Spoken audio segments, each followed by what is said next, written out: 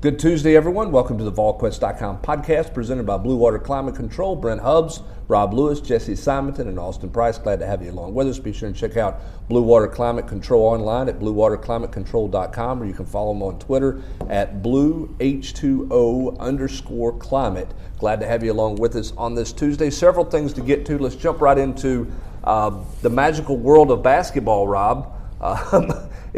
You look like they're done, and then they come back and they win a game against Florida that they almost gave away, but they get the win. And now in front of Tennessee tonight is Kentucky on the road, Auburn at home to finish out. Any thoughts on where this team is? Or are we just inconsistently inconsistent as who they are? I mean, that's what I think. I mean, I don't want to – I'm not trying to be, to diminish what was a really nice win on Saturday, because it was. I mean, they played well. They deserved it. But still, I mean – we're a John Fulkerson answered prayer away from talking about them potentially closing, looking at a 4-game losing streak tonight against Kentucky. So, I mean, tough close. I mean, I don't love their chances tonight in Rupp Arena, to say the least. And they'll be playing an Auburn team that is going to have a lot on the line on Saturday in terms of playing for seeding. They're going to have Isaac Okoro back. Tennessee right now, I mean, tough to see, I mean, I think the NIT is a possibility, but it's not a guarantee by any means. Rob's wearing his UK 2K stuff right now. When you look at this team and you look at the NIT possibility, what I mean, and I guess again, NCAA is out unless Tennessee's going to go win the SEC tournament, which I don't think any of us are seeing. What do you think it takes for Tennessee to get into the NIT? What do you got to do? I mean, I think they either need to win one of these two this week, and actually I think they need to win one of these two this week, and then at least win one in Nashville, maybe two. And I mean, you look around the league, Arkansas is going to, I mean, they've got a worse conference record, but I mean, they also lost 5 straight without Isaiah Joe. I think that'll be taken into account. And their non-conference record, or their non-conference wins are better than Tennessee's. And I mean, I think, Alabama has got the same record as Tennessee. Yes, Tennessee beat them head-to-head, but Alabama's computer numbers are better. I mean, those are 2 SEC teams just right there that, I think probably are, going to be more attracted to the NIT. And South Carolina, I don't think South Carolina's making the tournament. I mean, the big dance. Right. And they're going to be ahead. I mean, I would think they'd be firmly ahead of Tennessee in the NIT pecking order. So I don't think the NIT is a guarantee by any stretch of the imagination, unless they beat Auburn at home and then win probably 2 in Nashville. And the second win would be a good one. Yeah, on Friday. Be a quality one, because probably playing the number 1 seed at that probably point. Probably playing Kentucky. Yeah. I mean, if things, it's a logjam right now. Tennessee's 8-8, but I mean, they could easily be the 8 seed, right, if kind of form holds this week, which would put them against Kentucky on Friday. So back to this team. Did Josiah James figure something out? Rick said that because he played well, obviously, against Florida. I mean, 10 points, 10 of their first 20 points. Rick feels like it's kind of health related. Like he's like this is the best that he's felt all year, according to Rick. Which I don't know if that necessarily explains him from going from scoring 4 points in the previous 3 games to being one of the best players on the court on Saturday. I mean, we're huge numbers, but there are a lot of people in college basketball who can give you 12 points, 8 rebounds, 6 assists, and very few people are going to lead their team in rebounds and assists. I mean, that's when you can see point guards lead their team in points and assists. You can see big guys lead their team in points and rebounds. That's a pretty unique skill set when you are your team's best rebounder and best playmaker. Well, I think he was a big catalyst as to why Tennessee's ball movement was so much better. I don't think there's any question. Their spacing was better, but the ball didn't get stuck in their hands going around the perimeter. No. At least in the first half. First half, for sure. And even the second half, I mean, they got bogged down a little bit. They still shot better than 50% from the field. And, Florida really cranked up. I mean, that was a desperate back to the wall, kind of thing you saw from the Gators in the second half, where Tennessee just had to hold on. But, I mean, I think that's what frustrates Rick Morris to no end, is that because I don't think Florida really played bad. I mean, I think Tennessee took it to them in that first half. I mean, really, 17 points, 11 turnovers. I think Tennessee was really well prepared, and I think that's what kind of makes Rick's head want to explode, is that they have that in them. They have that kind of game in them, but they're just all over the board. Got better play from Vescovi, took care of the basketball, and it seemed like he was in better command of things. Was that just he played better? Is that a little bit of Josiah James helping him take a little pressure off of it? I think that's a big deal when Josiah is engaged and productive like that to take some pressure off Santiago. I mean, guard play, but they got basically 3 guards, pretty much. I mean, Jalen Johnson's not going to come in and handle the ball. They got Vescovi, Bowden, and James. So, I mean, to have a kid that's been on your campus less than 2 months be asked to do the kinds of things that Santiago is being asked to do game in and game out, that's huge. I mean, and even you throw Josiah in there, still your 2 primary ball handlers are true freshmen. That's tough. The other thing that seems interesting to me is, and I get where Rick Barnes was at. You got to win the game. And you got to go about it. But he eliminated his bench. Yeah. He didn't shorten the bench. He eliminated the bench on Saturday, and I get the sense that tonight in Rupp Arena, you're going to see a short bench. I think that's the way he's going to play the rest of the way if they can stay out of foul trouble. I asked him about that today, or Monday, and he kind of hem and hawed a little bit, saying that it was, that the way the game went, that's how it was. Like his assistants were pulling on his elbow, saying we need to get so and so out. We need to get so and so out. And Rick was like, nope, I'm not going to do it. So I just don't think it's sustainable. Especially when you're playing a Saturday, Tuesday. I mean, you're going to have guys running out of gas. You know what the 4 of us have in common with Tennessee's bench? We scored the same amount of points. We scored the same amount of points on Saturday. So, Pons has been doing it for 3 weeks with tendonitis in his knee. He's averaging 38 minutes a game. Yeah, Rick's talking about how Josiah's not been healthy all year. He played him 40 minutes. Yeah, it's not. I mean, he talks all the time about Fulke's the one we keep an eye on. That's the one. We've got to make sure he gets his breaks. He played 36 minutes. And played the last couple, really got away with some rough housing down low that could have fouled him out. I think that Rick will say one thing and then do another when it comes to playing his bench. He just doesn't trust those guys at all. He doesn't trust Camlaw. He doesn't trust Plavsic. Devontae, I think he'll give Gaines a chance defensively because of the quickness of Kentucky. And then the first time he takes a bad shot or throws it out of bounds, you won't see him again. It'll be a while before you see him. But you go back a year ago. Like Rick, when he got kind of late in the year, it got crunch time. He was relying on. And granted, there were different players, but the bench got way shorter a year ago. Yeah, but still, Fulke and Pons played. Way more so than Gaines or Camlaw. Well, he was playing Lamonte Turner, too. Yeah, and Lamonte was coming off the bench. Yeah. So, it was a totally it wasn't a great bench, okay? And he didn't play Pons. But my point is he didn't really trust those guys either. Right. He may have been playing them, but there wasn't a great deal of trust. They got yanked out after bad passes or bad shots. But the level of trust that he had in Fulkerson and Pons last year compared to Camlaw or Plavsic is apples and oranges. Yeah, I agree with that. Even though he didn't play those guys a ton of minutes last year, he would put him in some critical situations. I'm just not sure he's going to put anybody in. Yeah, I'm not. I'm not sure he's going to play, particularly Camlaw and Plavsic. I just don't see that. At Rupp Arena. Yeah, I just Tennessee's down 8 the first half. Yeah. They're not. I don't see him using that bench. All right, quickly to wrap up hoops. Recruiting had the big point guard, the 5-star point guard in. Big man, had a chance to visit with him. What's your takeaway? He's a tremendous player. Jabari Smith, the number 5 player in 2021, and it's interesting to be as highly regarded as he is. It's not like Duke, Kentucky, North Carolina. Those guys aren't involved. It's right now.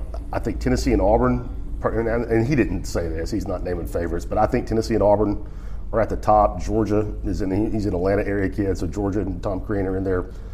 Pushing hard, and Georgia Tech's involved, but it's not like a, just crazy highfalutin recruitment right now. Where's he play at again? Sandy Creek. Tyrone, Georgia. Jabari Holloway, former tight end, went to Notre Dame from Sandy Creek. Look at Huff's pulling that out. That was old school. So we were in elementary school. Didn't Ray John Neal go to Sandy Creek?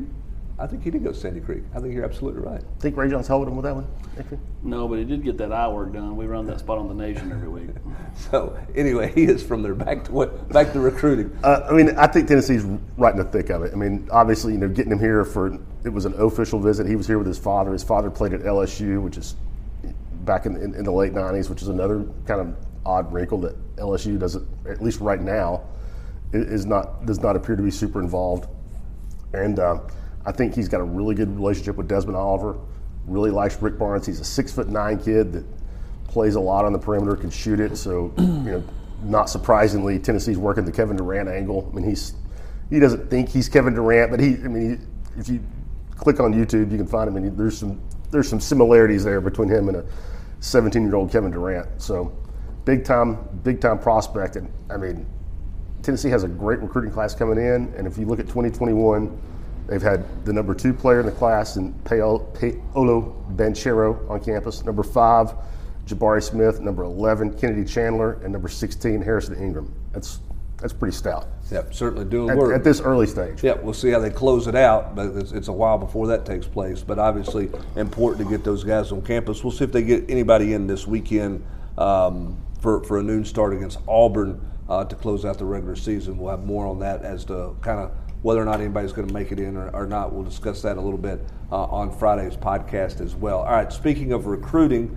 let's jump to football recruiting. Everybody was lined up like a marathon at Sunday morning, go to sprint to get guys on campus. The dead period's been lifted. Get everybody here. Tennessee had a few in. Everybody around the conference seemed to have a few in, but it really starts to ramp up for Tennessee this week, right? Yeah, this week's way bigger. I mean, they had a few stragglers in the Gatlinburg tournament. Stragglers. Over the weekend. Demeaning Junior Colson. No, like it wasn't like a planned deal, though. You know what I'm saying? Stop. No, well, the weather messed it up. We had it in the war room. The fact that multiple major teams canceled showing up because they didn't want guys to pull a hamstring. That's right. I mean, you go back and the group from Alabama, the Southern Express didn't come. The group from Middle Tennessee, J3 Select did not come in.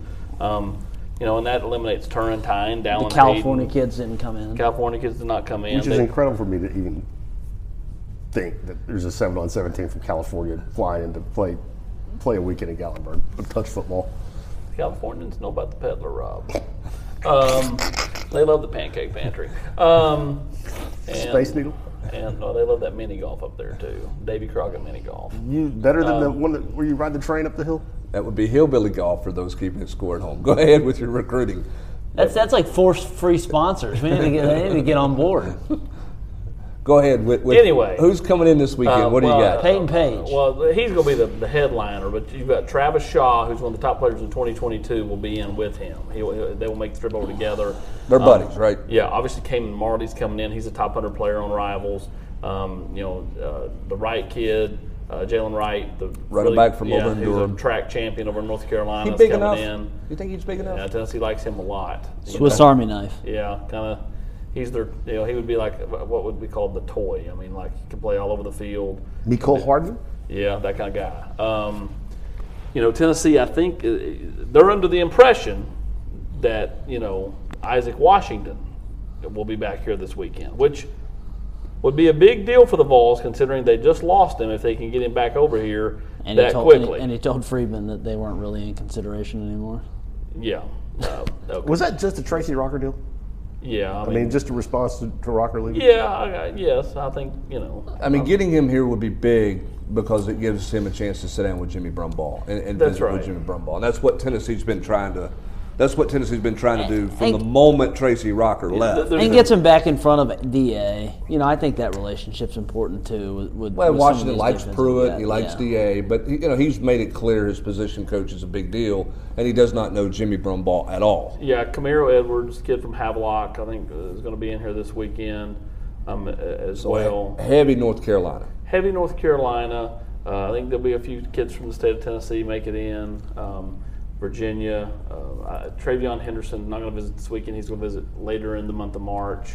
I tell you one thing. I think Tennessee is trending the other way, and it's not anybody's fault. I just think it's kind of timing.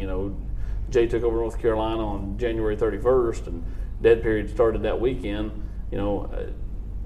Dilworth and Ritzy. Now, Dilworth went to Georgia for the first time, and Ritzy's now been twice in a month.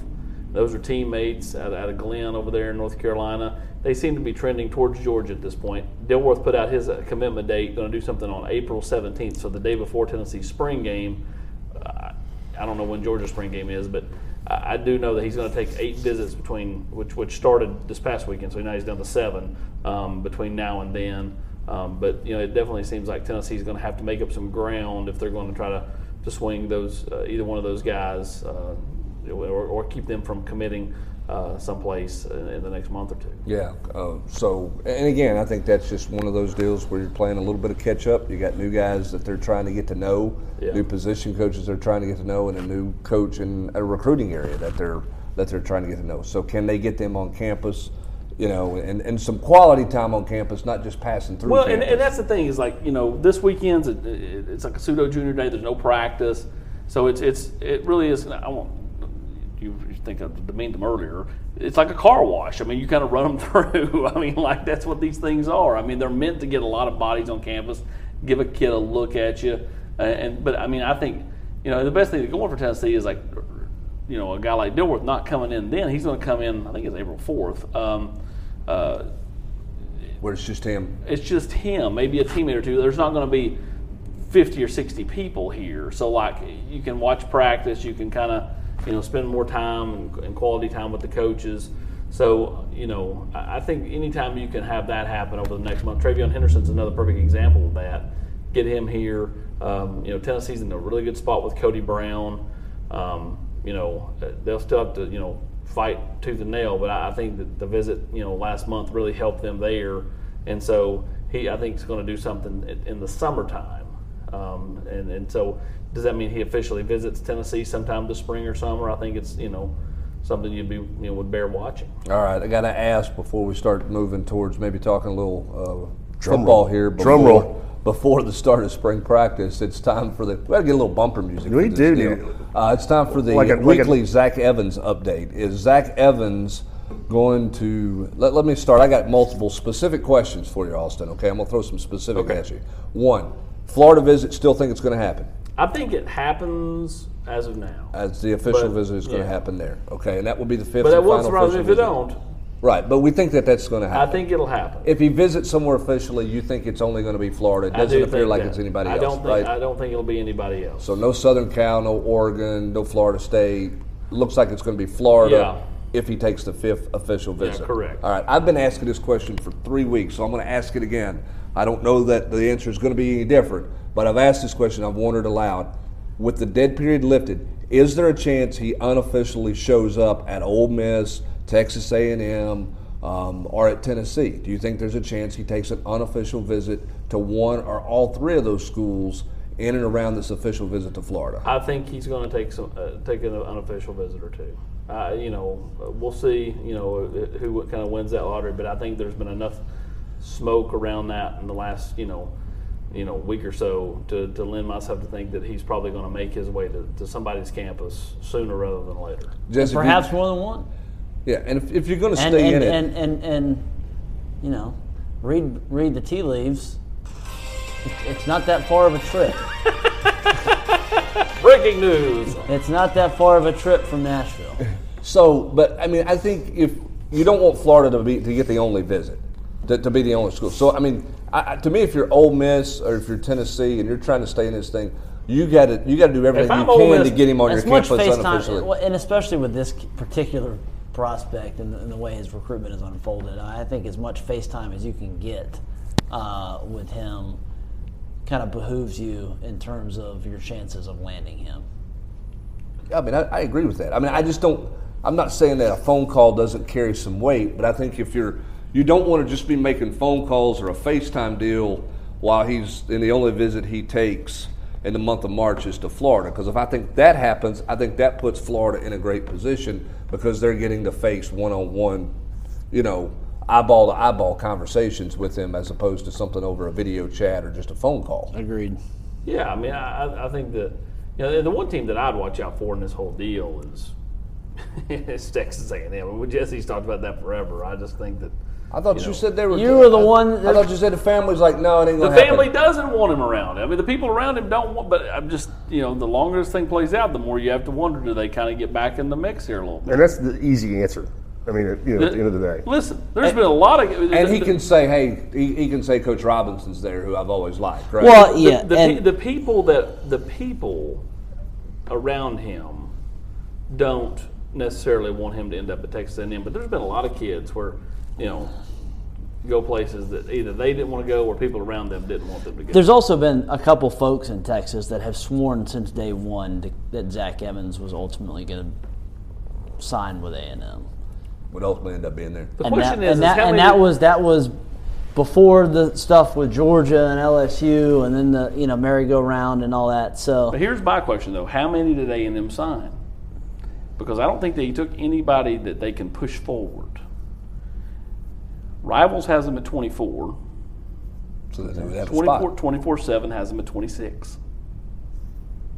So my point is if you sign 25 high school guys, Zach Evans already officially visited. So great, blue shirting's off the table. Unless they could back count somebody.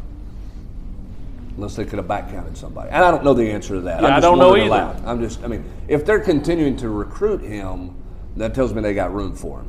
Otherwise, why would you be in the middle of anything dealing with that situation if you don't have a spot for him? I don't know. Nothing surprising. Unless, so we'll see. I mean, my guess is they've got room for him, or they would not be messing with it and not be involved with it in any way, shape, or form.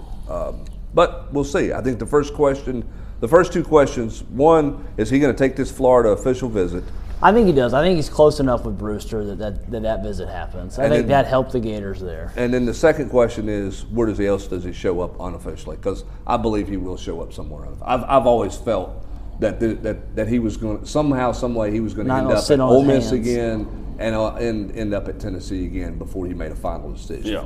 That's what I think is going to happen. All right, let me tell you a little bit about Blue Water Climate Control and what they offer in terms of a ductless air conditioning system as a smart alternative to central forced air systems. Known as a mini-split heat pump, these ductless systems offer high-efficiency energy savings, lower noise, personalized comfort, and advanced air filtration. They're an excellent option for remodels, room additions, finished basements, in-law suites, cabins, vacation homes, and as a supplement to existing HVAC systems. If you're building your own home, you definitely want to let Blue Water talk to you about the many benefits of a ductless system. They're very often half the price of a conventional duct system solution, and they have great warranties. So you can call Blue Water Climate Control and schedule your free consultation. You can call them at 865-299-2290. You can find out more at bluewaterclimatecontrol.com, and again, you can check them out on Twitter as well, at BlueH2O_climate. All right, let's jump to the Tennessee football team. Jesse, we've been talking about quarterbacks. You had your spring primer on the quarterback situation and how Tennessee manages this, or how will they potentially manage this. We talked about it at length in the last podcast, but specifically, if you're Jeremy Pruitt and Jim Chaney, do you look at this and you go, hey, we're going to do 2 weeks where we try to split this thing equally, and then we're going to pare it down? Do you do a week like that? I don't think it's realistic to do 15 practices where everybody's, quote, somewhat equal. When do you, if you're them, when would you pare it down? Or would you pare it down?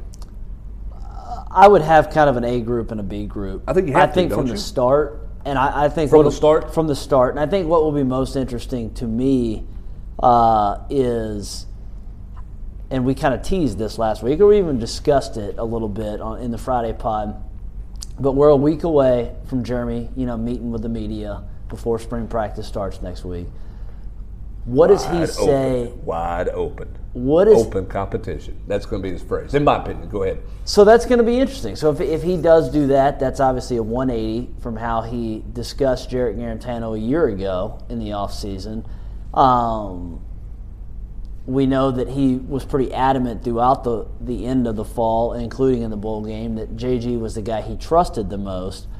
So how much is this? Because, AP, you and I sat down there with Harrison Bailey at a table at the Rivals 5-Star Challenge, and Harrison Bailey did not think JG was coming back to this football team last summer. No, I think... he didn't. Right. And that's not to say that things don't change.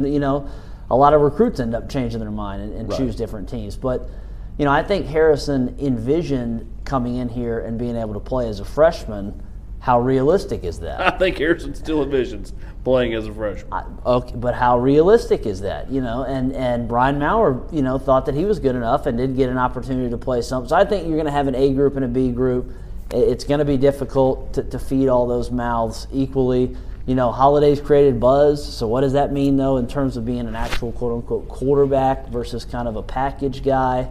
Well, and I'll say this for Holiday: the buzz has been on his athletic Just on ability, his explosiveness, right. not on his throwing ability. Right. But again, he came here with the indication that he would get a fair shot. Mm-hmm. So what does that look like? Yeah. So it's going to be fascinating. And then, I have a piece coming out tomorrow that kind of, so we dove deep into the quarterbacks. Who are 5 other guys that need a big spring offensively? And I think, it starts with Darnell Wright, and then right after him, I think it's a guy like Princeton Fant because of the huge questions at tight end, and I run through some other guys. J.J. Peterson?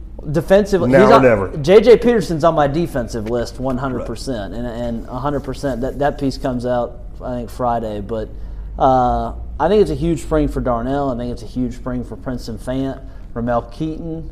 And perhaps one of the surprises on my list is I think it's gonna be a big spring for Ty Chandler. No D'Angelo?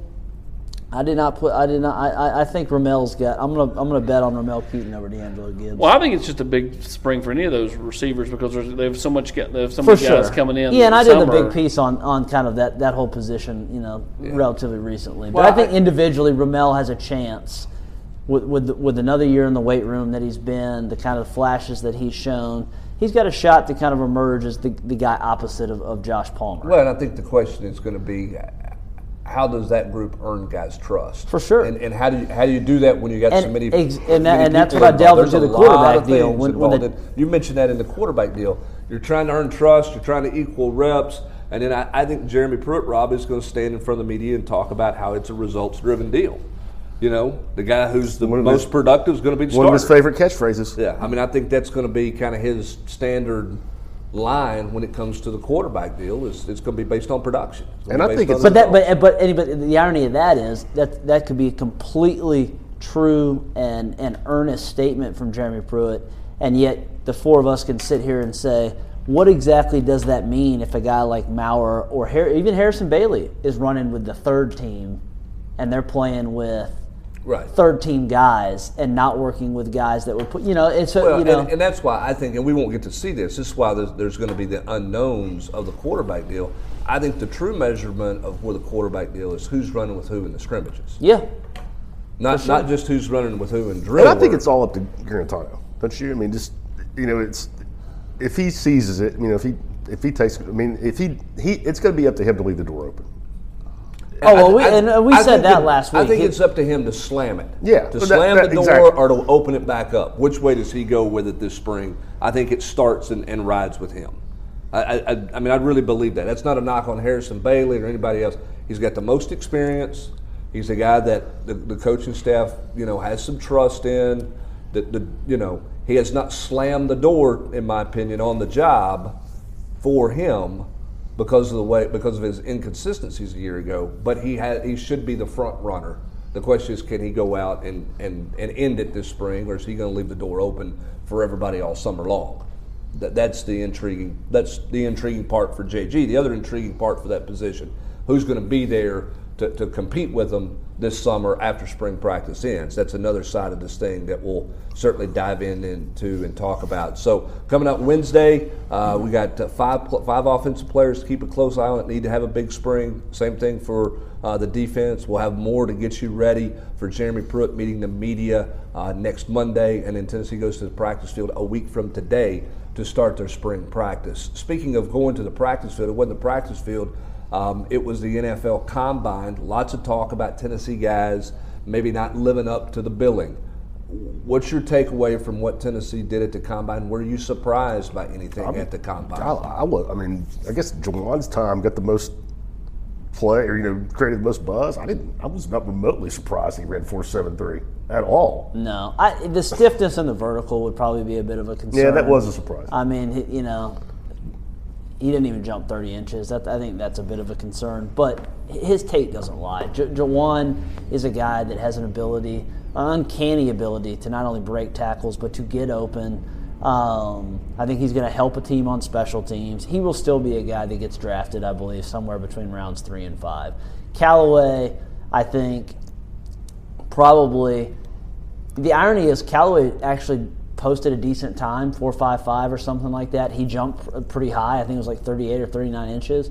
And yet the takeaway, I think, when you read comments from Dan Brugger at The Athletic or even Zerline at SI and some others, it was like these traits just don't translate to his game, which is what we've been saying for a couple of years. He just disappears sometimes. He was a big play guy for Tennessee, has great hands. They talked about, his catch radius, and I think he looked pretty good. And I didn't see it, but you're reading some feedback, looked pretty good in the drill work.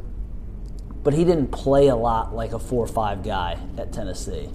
And so I think there's some concerns about that stuff not translating. DT couldn't do anything because he was hurt, Right. So we'll kind of see. It'll be a huge pro day here at the end of the month for him.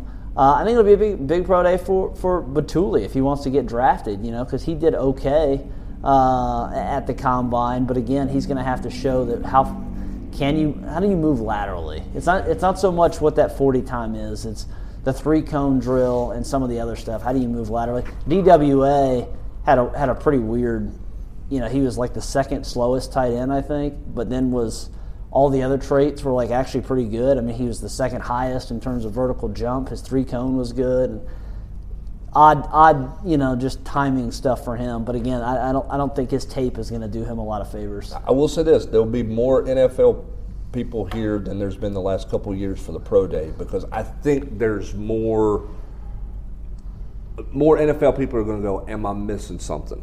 You know what I'm saying? I want to go see Batuli again. I want to see Nigel Warrior, who was not at the combine. Incredible. I want to see, Juwan Jennings, Marquez Callaway. Am I missing something? I think that the due diligence factor is going to produce a lot of NFL guys here. Wouldn't be surprised if there's not some front office people here, a coach here. It's not going to be everybody coming to see first-round picks, but I think there's going to be some, am I missing something, to make sure I've done and my I think due it's diligence because, with guys. like what Jesse was talking about, you got two kids in Juwan and Batuli who were incredibly productive Right. in the best conference in college football, but who don't have, don't check all the boxes in terms of measurables. Well, and then if you're an NFL guy, don't you want to know why Nigel Warrior wasn't at the combine? Why a first team All SEC safety? What are we missing here with this guy? I got to go see what that's about. And you talk about. I think pro day has now become even more heightened for him, not only because he didn't get invited, but some safeties balled out.